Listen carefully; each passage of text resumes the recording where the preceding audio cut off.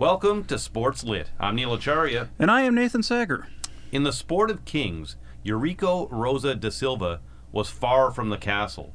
He was actually living in a mental dungeon. His ascent from rural Brazil to becoming a champion jockey was fueled by talent and confidence, but it masked anxiety that he eventually learned to attribute to his distant and callous father. In Riding for Freedom, da Silva, now 45, discusses in detail his rise, which took him from his birth country to Macau and then to Canada, where he won the Queen's Plate, back-to-back, Canada's oldest and most prestigious thoroughbred horse race. That was back in 2009 and 2010. What makes it more remarkable is that when he first moved to Toronto, he lived with family in Scarborough, and he took the bus and several transfers to get to Woodbine to find the gig. A true skilled immigrant tale. But decadence also makes way for the depraved, and more importantly, the underlying reasons that fueled it. Da Silva discusses sex compulsion, gambling, infidelity, and what appears to be purely obsessional OCD, and how it took a hold inside of him. A man from the outside who appeared to have beaten the odds, and it wouldn't let go. Through professional help, today da Silva, who lives northwest of Toronto in Campbellville, Ontario, appears to have found a measure of peace with his second wife and daughter. Nate has more on the six-time Canadian Jockey of the Year who won the distinction 4 years in a row from 2015 to 2018 when he retired. Yeah, he was still winning in his 40s and decides to hang it up. Athletes don't do that. I can't think of any example in the team sports. There's that one quarterback, and of course I mean Henry Burris when he led the Ottawa Red Blacks to the 2016 Grey Cup at age 41. Can't think of anything else. No one else. This was a strong hunch play for us, since Eurico Rosa da Silva is our first guest with a self-published book, and our first from the world of horse racing, which is admittedly very much on the fringe of our sporting consciousness. We did have a basic name recognition since it was just over a year ago that he, hung it up at age 44, and it stood out since, he was still at the top of his game. Just 3 months earlier, he had brought El Tormenta, a 44-1 long shot, home to win the Woodbine Mile, which is a big early fall race on the Canadian thoroughbred circuit. And you mentioned the back-to-back Queen's Plates wins. He's only one of 4 jockeys in the last half century who has gone back-to-back riding winners in Canada's biggest thoroughbred race. Now, I'm not sure whether da Silva and collaborator Bruce McDougall even actually mentioned that in Riding for Freedom. As they focus more on da Silva's, journey out of rural Brazil to where he is today, and his, all the things he had to fight through inside of himself before he became a, someone who's settled into this second career as a, mental coach who works with high performance athletes. He had early childhood traumas, and feeling like he wasn't worthy of being loved, and that sort of fed into risky behaviors and self-sabotage and guilt that he had to work out in therapy. And it is, refreshing to see him, graduate from that to helping other high-performance athletes. He did pour over his site, mindcoaching.ca, and there was a lot of useful stuff about containing your negative emotions and regulating yourself. You can't stop that. I mean, you can only hope to contain it. Have you been reading Khalil Gibran again? No, that's from Hootie and the Blowfish, Neil. Something else that stuck out in promoting this book is he's really said it was about learning to be his own best friend, BFFs with the real me. That's hits home at a time such as this when, for the last 12 months, all the circumstances with the coronavirus have given us all a lot more solo time. Right after that, I think I stumbled on to reading how brain doctors are affirming that, our most important conversations, need to be with ourselves. And I can't resist thinking of a BoJack Horseman episode where basically all the dialogue is in BoJack's head and he's just berating himself as a piece of shit over and over. You can never resist BoJack Horseman. I have a big bag of shh with your name on it if you keep going with that. Yes, true. Thanks. You're reining me in there. Literally. Going to the whip. Another universal seeming truth I heard come out of Eurico was how he bonded with horses when he was young because there was no judgment from them. And children, especially in the early childhood stage, sort of need to be feel as they're being accepted, not judged for anything, or else that's where all the neuroses show up in adulthood. I relate to that as much as on another day I would laugh when a certain anthropomorphic cartoon horse, voiced by Toronto native Will Arnett, says, "I spend a lot of time with the real me, and believe me, nobody's going to love that guy." So there's a lot to draw out here, a lot of grass to mow, and hopefully this interview will be out of the gate quickly, get into a full gallop, and break to the inside, and offer some pro tips about how to stay on the right track. Do you get it? Because horses run on tracks, and our guests rode horses. And De Silva's book has a lot of human conditioning. Do you get it? Do you get these metaphors about the track? There's a whole page of this in the Google Doc, Nate. Okay, point taken. The big ups to Eurico Rosa de Silva for joining us on Sportslit. And again, check our catalog at sportslit.ca and wherever you find your podcasts. And check out our Talk About Sportslit podcast Facebook group. Lots of written content up there on the regular. I won't say well written because I've written it, because I wrote it. But here we are, Eurico Rosa de Silva and Riding for Freedom, Neil. Yes, exactly. And just before we have him, I want to reiterate what you just said. Yeah, go to our website and also check out Nate's Segways, which will be on the website soon as well. Select ones of those. And yeah, you can buy any of these books at sportslit.ca, including this one, which we're going to talk about, Riding for Freedom with Eurico Rosa de Silva. He's up next.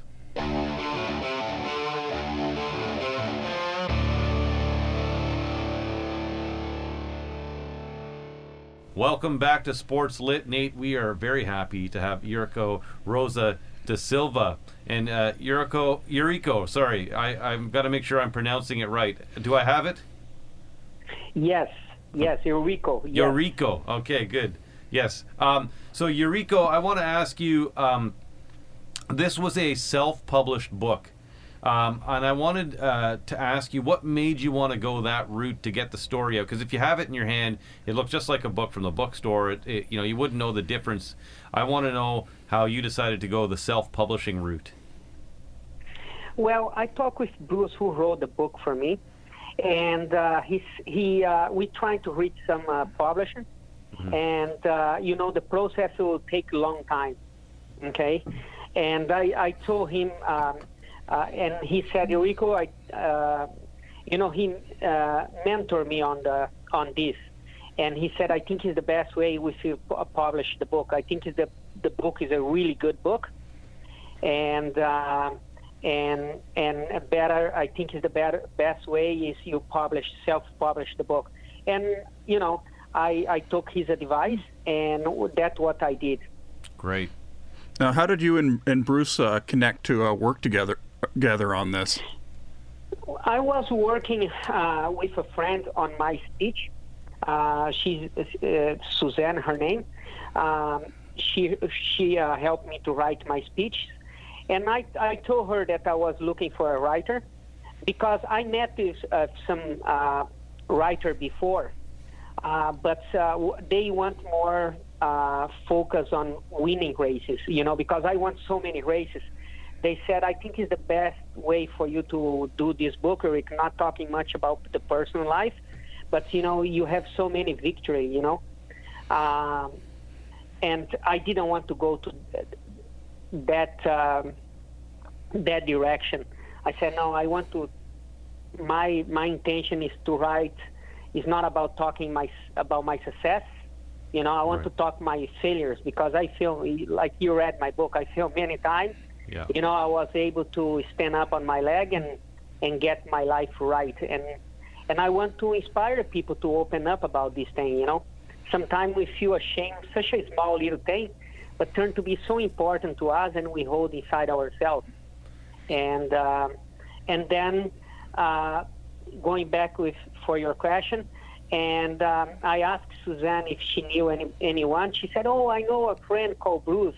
Maybe she'll be able to help you. When I met Bruce and we spoke for 30 seconds, I knew he's the guy to do my book. Like, I just have that feeling. And, he's wonderful. Oh, my God, he did such a great job, and it was a great experience. There was a lot of detail in this book that you must have, he got from you or just from research, especially when he's describing places in Brazil and the going to different areas, different places, going to Macau. Was that all from detail that you told him about, or did he do any traveling for it, or how did that part come about in the book? I'll be honest. When I I was thinking about the book. I said, you know what? I want the right to go to Brazil, go to my town to see. You know, is to see the poverty and have a feeling of the place, but it was not possible to do, and especially with this virus, Right. you know, and Bruce went there. He did the research. You know, I say the place here, this place, how it was, but all the small little details, he went there and did the research. Like, he's such an amazing guy for that. Am I pronouncing it? Is it the Hippodrome in Sao Paulo where you first started? Go ahead. No. I start in my town. Yeah. Racing my town. Right. In Buri. Buri. Right. And then you went to Sao Paulo.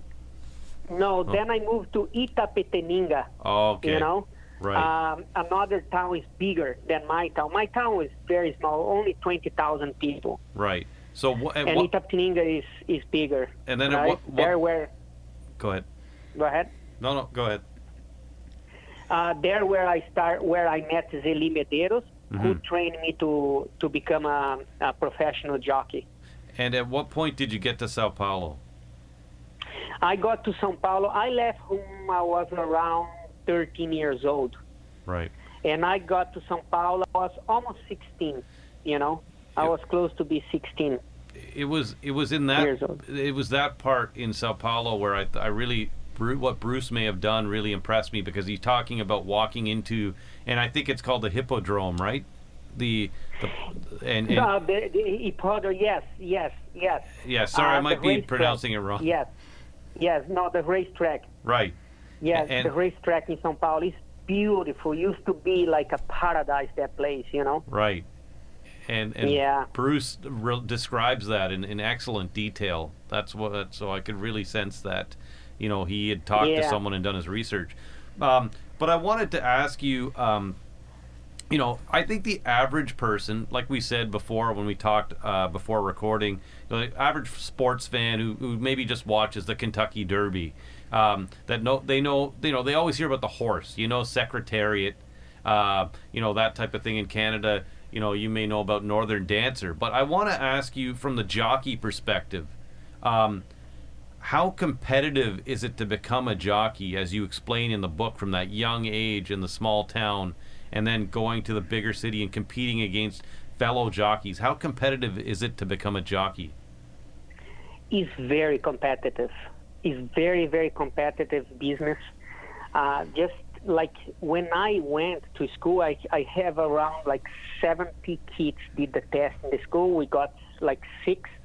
I believe today is the only one carry on, you know, to do good and continue riding was me. You know, most of them rode for 2-3 years. They stopped because of the weight, or they could not do well enough, and they stopped. You know, I think have one other was one of the kids that started with me. I think he rode about 10 years, then he stopped also. It's a very competitive business.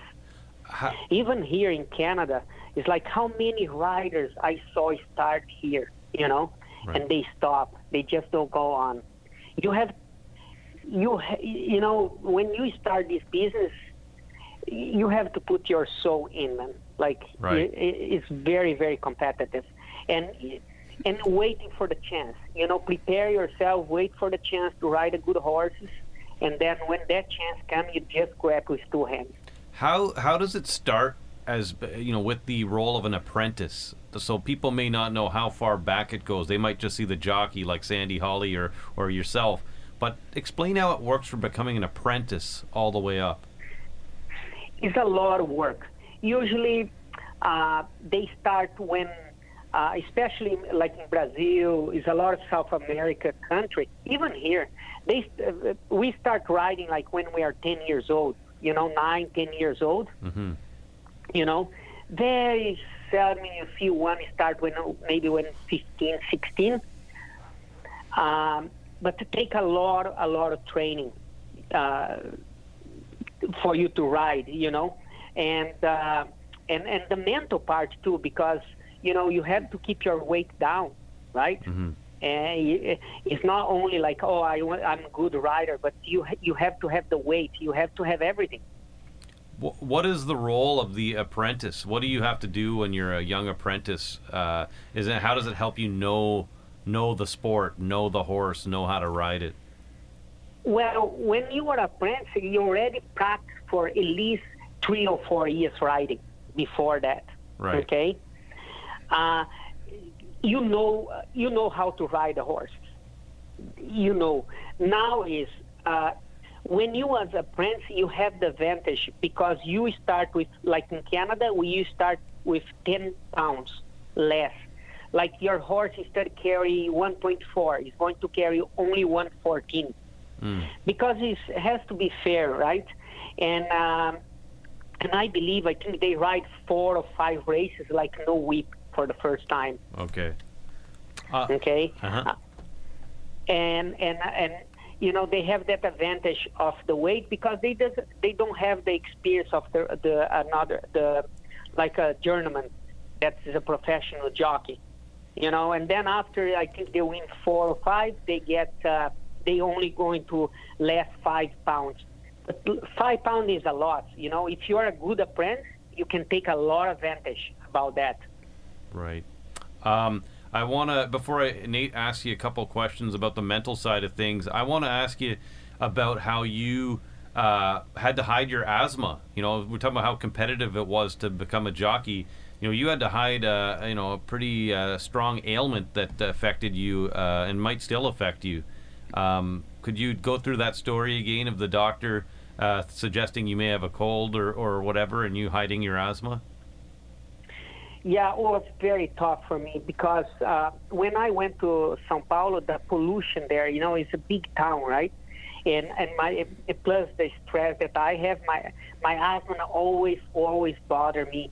And it's like when I ride a race, sometimes I need to hide that I'm suffocated, right? Mm-hmm. And then I need to run to my locker, put the spray under my shirt, go to the bathroom, and oh my God, I'm here. And then I use the spray, the asthma spray, right? To feel better, right? Mm-hmm. And then how many times I hide this for how many times? How many years? I was there for 8 years. I was hiding for 8 years. And when you were younger, you couldn't even get the medication, right? You had to just do without. When I was young, my friend, I suffered from this freaking asthma. Right.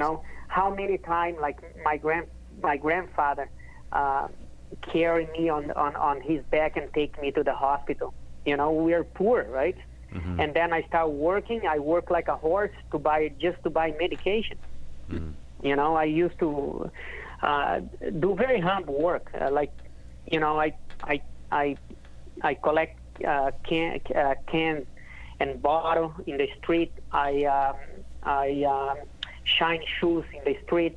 Mm-hmm. I'm 7, 8 years old doing that. Yeah, wow. And one thing that I really got out of reading about training to be a jockey, like what kind of like physical strength does it take to be someone who weighs about 115 pounds, but earns the trust and controls the movement of a 1,200 pound horse? You have to be very strong. Your legs have to be very strong. Our sport is a sport that you use your entire body. Okay, you use every muscle on your body. Just for you to understand, when in the beginning of the season we have a break of 4 months here. Okay, 3.5 months, and I usually take 1 month break. When I was the last 5 years, I was taking the break. I was not riding the winter. And then I go riding Taekwondo. And I do weights, and I train Taekwondo 4 days a week.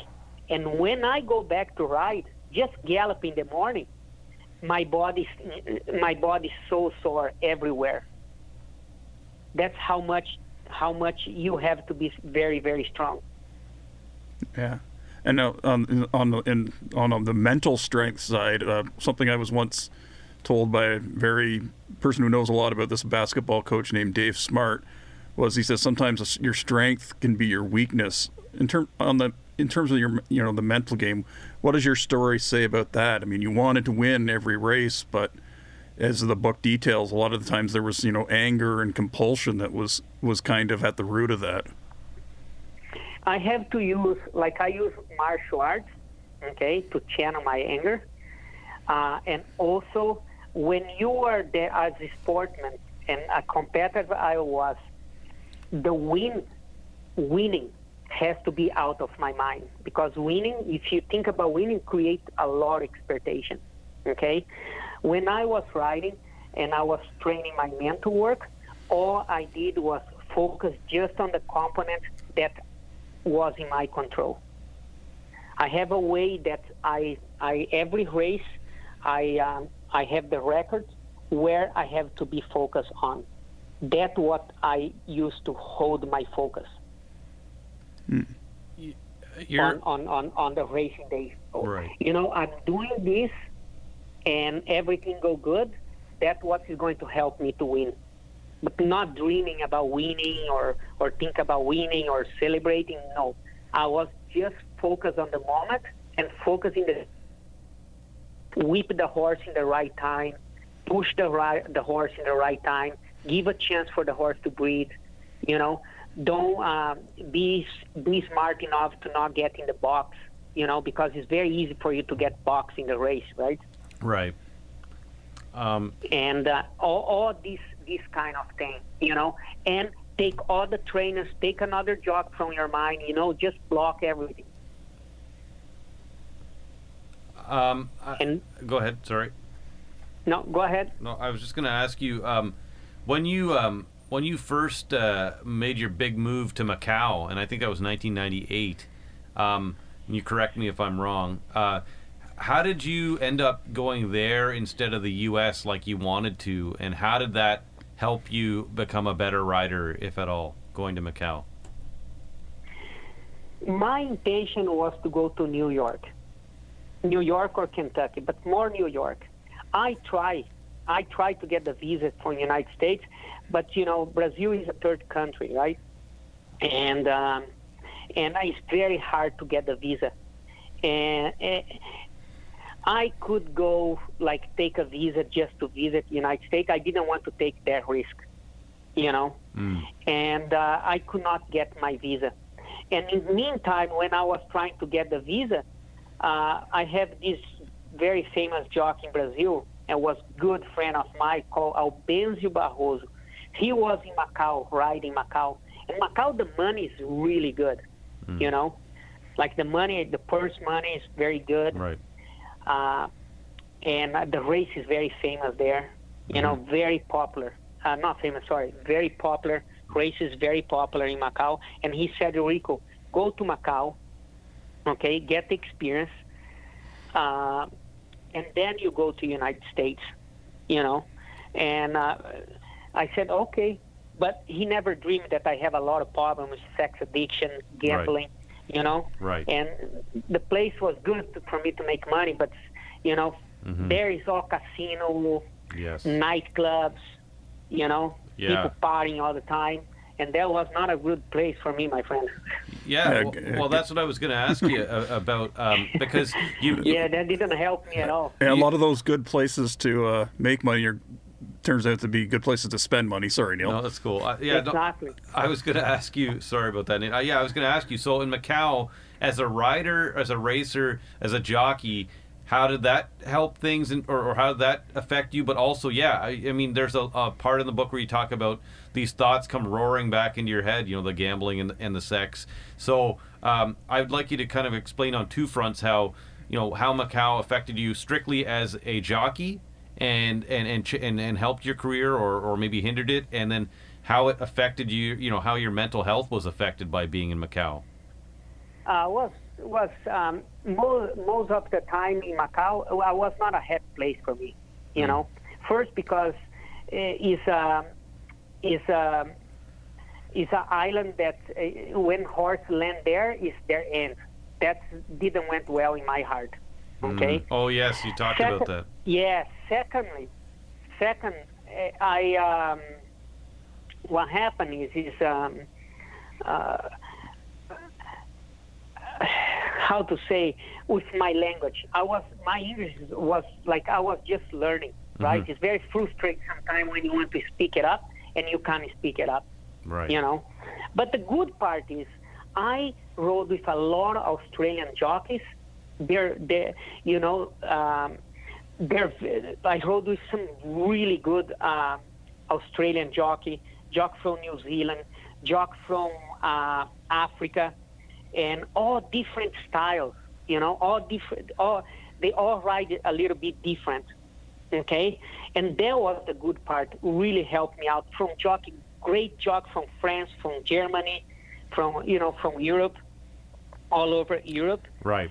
And that's what really, really helped me out, because I started looking at them. Okay, that time I didn't work on my mental, but I hired a very good personal trainer to train me in the gym. You know, he used to train me, and I used to see how they ride.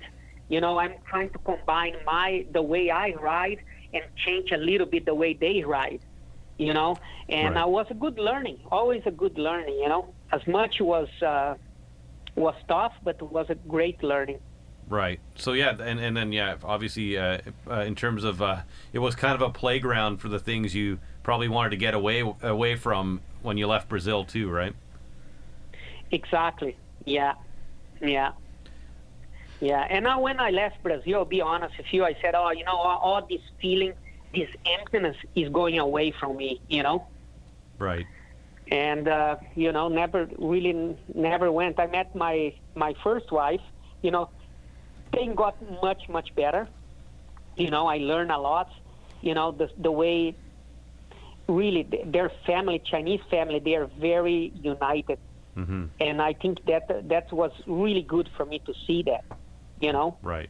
They can argue all week, but end of the week they all go for lunch together, you know. Right. And it's nice to see that, you know, like Yeah. a very united family. Right, because I mean it wasn't exactly the same with you when you grew up, right? So it was I grew up in completely different, you know, different environment, right? Right. So what's the next step that leads you to leave Macau and come to Toronto in the early 2000s? Yes, it was. I came here. I came to visit. It was 2002. I came just to visit Toronto. Okay, and I didn't know nothing about the racetrack. My goodness, when I went to the racetrack, man, and I saw the racetrack, and I said, "Oh, this is the place I want to be." Like, no question. I was trying to go to New York again, right? I was trying. It was in my mind just to go to New York, to ride in New York after Macau, because it was much easier for me to get a visa. You know, once I was in Macau and I have experience, I already speaking English, it was much, much easier for me to get a visa to go to New York. But when I came here and I saw the racetrack, I said, oh, I don't want to go to New York. I want to be here. And beautiful horses, great purse money. The track is amazing. Our turf track, my goodness, is so beautiful. And I said, this is the place I want to be, and I started dreaming about, and I came here in 2004.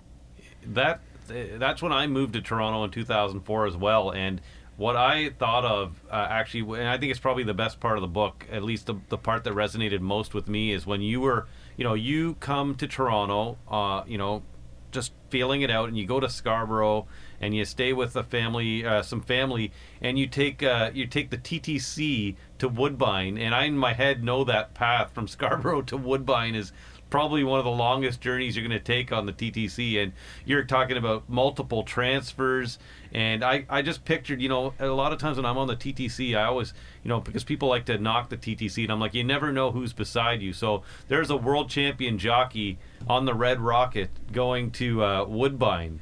So before I ask you a little bit more about coming here and Woodbine itself. Yeah, explain that first time trying to just get to Woodbine and get to be heard from and show people who you are.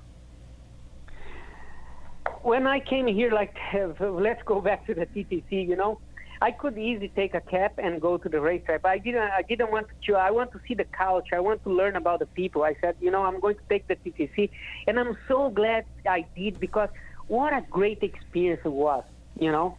I'll be honest with you. I love taking the TTC anyway. And, you know, when I arrived here, it was tough. It is very competitive place. It's not easy to break in. Not easy to break in. And I remember inside the jocks room, I was complaining that maybe that time I just won about 10 races. And the guy said, another jock said to me, "Oh, Rico, are you think you're going to win more than 20 here the first year?" I said, "I will." I said to him, "I will carry my license away if I don't win. I don't win at least 40." And I end up winning 49, right? Wow. Yeah. No, it's a very competitive place.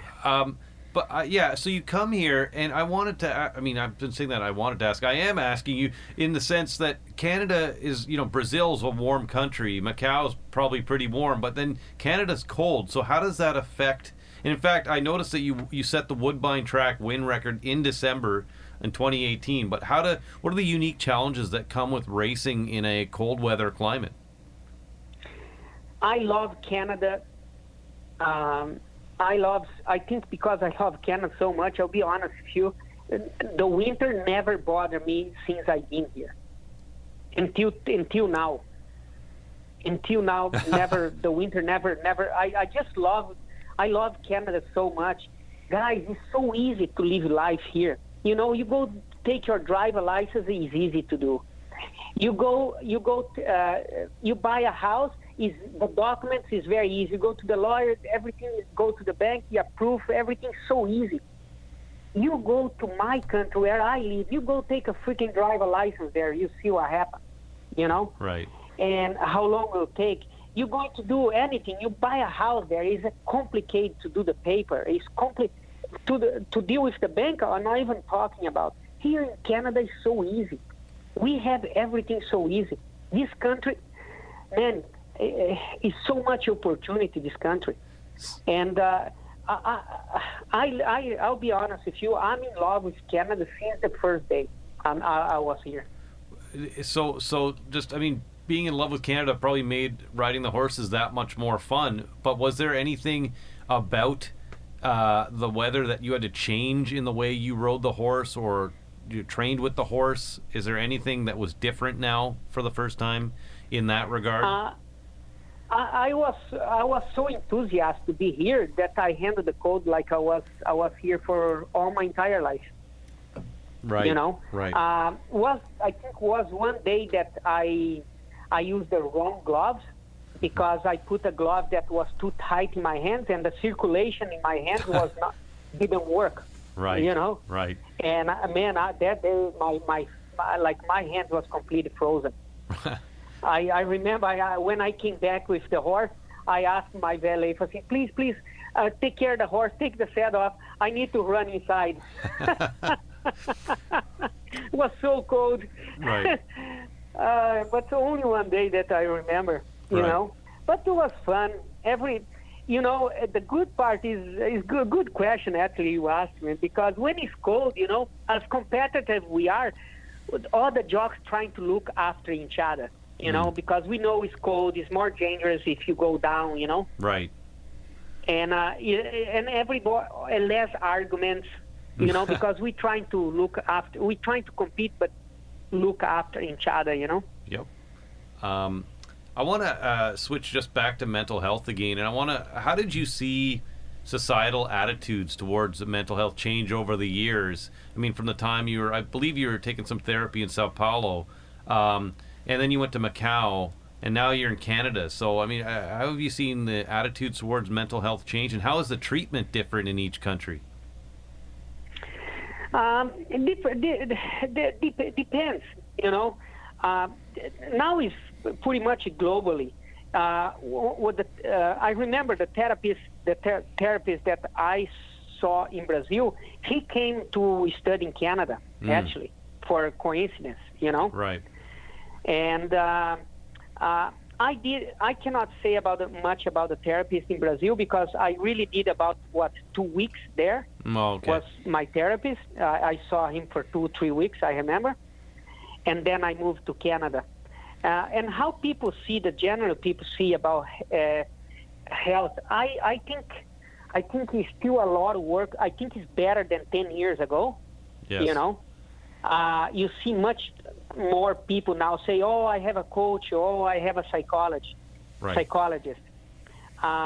And you know yourself. It's like 10 years ago, maybe 15 years ago. Like in my country, I never heard anybody going to the freaking psychologist. Yeah. You know. Yeah. But now it's getting more open. You know, getting a little bit more open. But I think it's still a lot of work to do about that. You know, like where any people like at least think to go for help. You know. Right. And ultimately, I guess, was it just a diagnosis of maybe like was it primarily obsessive OCD, or was there something that you ultimately found out that you had and that you now work through with, you know, doing martial arts and meditation and walking in the woods and so on? Was there a diagnosis at all, or are you just working? No, I was not diagnosed with any kind of thing. That's was. I just have what was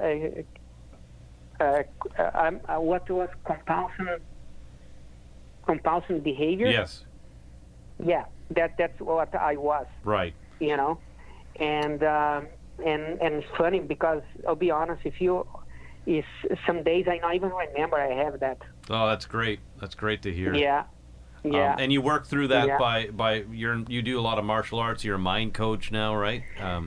Well, martial arts has really helped me out too, you know. Everything helps, okay? Just for you to guys understand a little bit. When I started in 2006, I really started working, 2007, when I really started working on my mind, I walked to the psychologist, and he asked about my routine, and all I told him was I work. I didn't know how to have a hobby, you know, and as everybody knows, life is not all about working, you know, have a hobby and have fun. Right. And Taekwondo is quite, for me, it's the same time I do exercise, but it's also a hobby, you know. I own a Taekwondo school. Oh, yeah, and that's where? Yeah. Yeah, and today I own a Taekwondo school. Yeah. Actually, I'm talking with you from my Taekwondo school. Yeah, where is Oakville. it? Oakville, okay. In Oakville, yeah. Called Dragon Taekwondo. Okay. Oh, nice. Eureka, what was the process like? I've heard you say this as you've said it, becoming your own best friend. Where would one get started with that? Okay, as athletes, okay, when I'm in the jockey room, for example, if I see another jockey with a lot of confidence, I need to switch my instead of pay attention on his image in my head. Okay, I have to switch to my own image. But my mind was so screwed up. Okay, my mind was so screwed up that I could not picture my own image of myself in my mind. What I did was I pictured a butterfly. I pictured a tree. Okay, and until I tried to recover, I worked very hard for so long. Stay, you know, nourish the little kid inside ourselves. You know, I have to nourish him. And slowly, I start building up my image. And then, you know, took some years doing that, and then I could see my own image. And when the image came to my mind, it was a very, very strong image of myself, something that I started loving myself. That's how it was. Now, can you imagine I walk in the street I cannot picture my own freaking image in my mind. You know. Right. I want to ask you about I know you talked about the book being more than just about horse racing, but I do think it's important to talk about the two biggest wins here in Canada, which is 2009 and 2010. When in 2010 you rode Big Red Mike, and in 2009 I think it was Eye of the Leopard, and you were the first jockey to go back to back and win the Queen's Plate since 1993. So what were you able to do, maybe from a mental perspective, to bring out of the horses on those days? Was there any commonality? Were those horses similar in any way? Did you have to do something similar to both of them, or how did that unfold in your back-to-back win?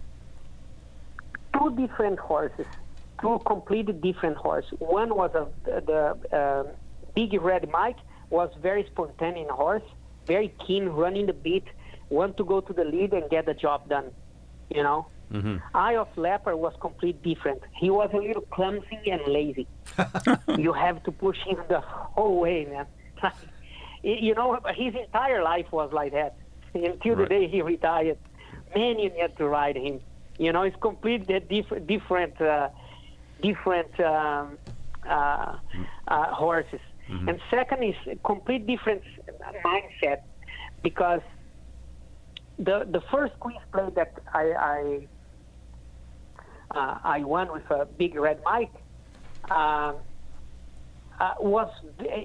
is again, you have to fight the expectation in your mind, right? I really want to win the first Queen's Plate, but again, I have to pay attention just on the process, eliminate the think, this is my winning the Queen's Plate, I win the Queen's Plate, everything is going to be different, and all these expectations, you have to block that, okay? Anyway, I prepare myself, taekwondo, visualization, focus on the nature, and we won.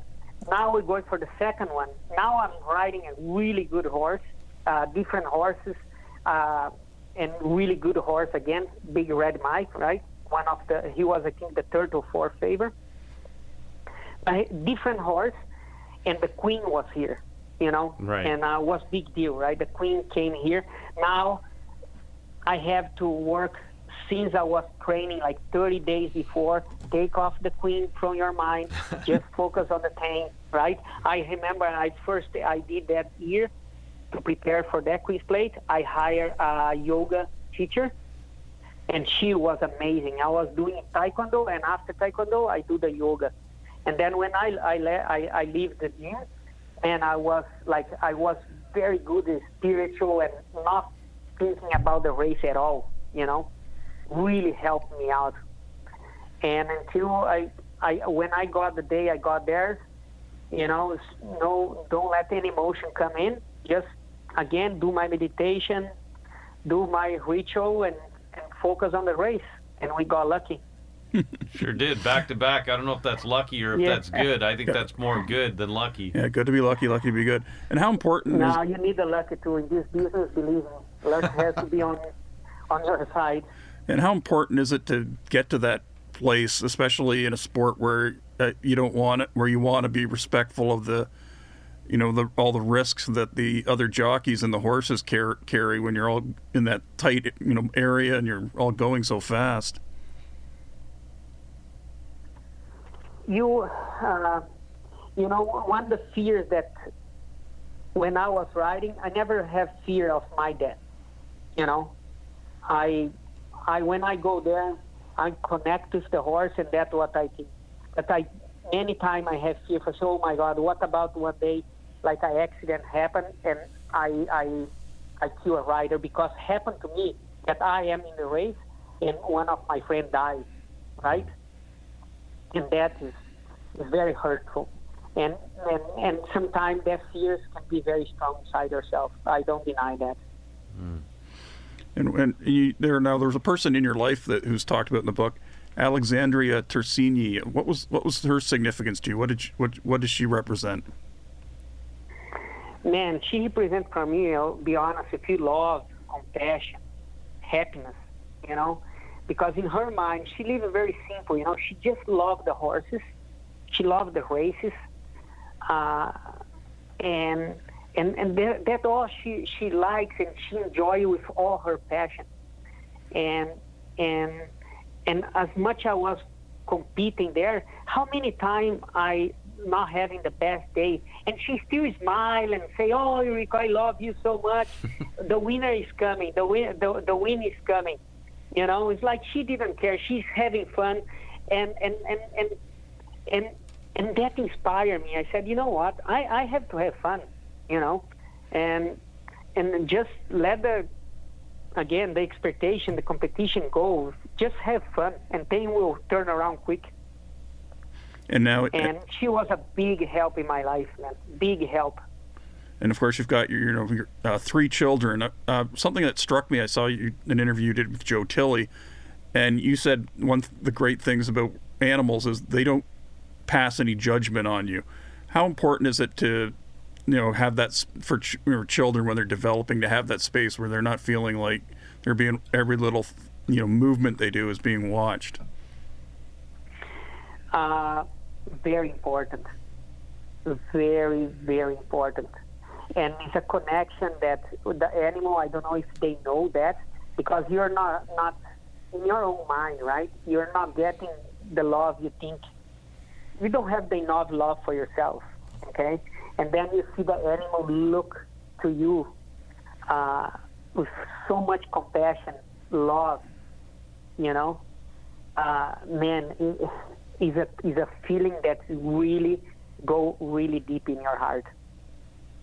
Yeah, it's awesome. And what can one like you're working with elite athletes, but I went on mindcoaching.ca and I was like, this is stuff I sort of need to put in. And anyone who's seen me knows I'm no athlete. How much can everyday people learn from the lessons you have on your website, Eurico? Well, what they have to learn, not what the tools I give them. They have to learn themselves.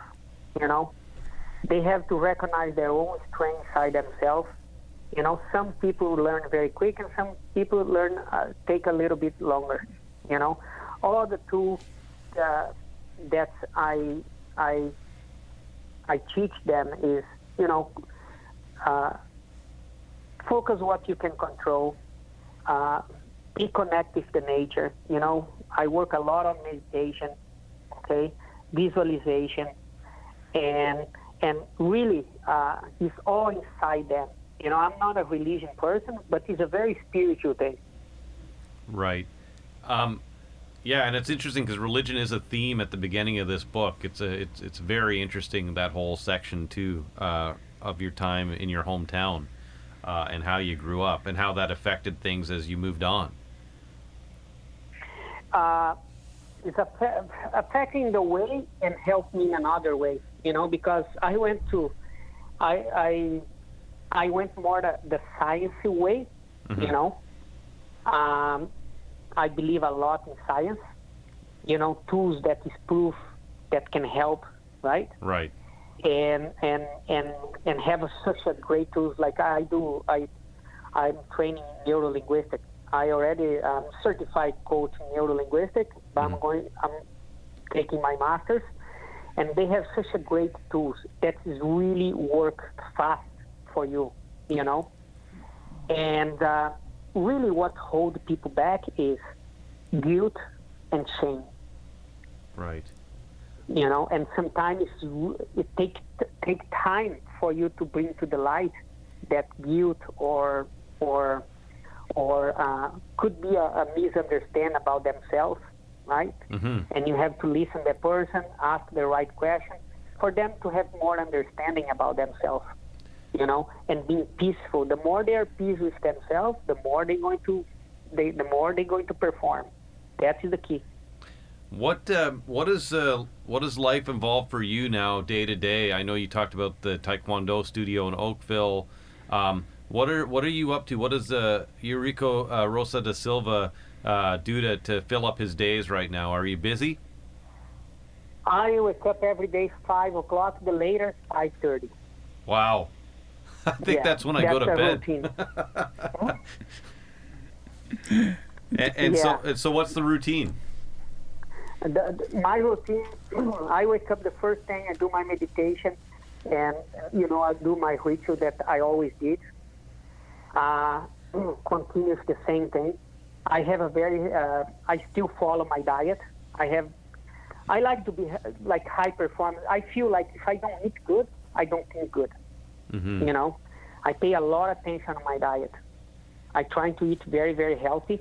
The first thing, I study a lot. I've been studying a lot.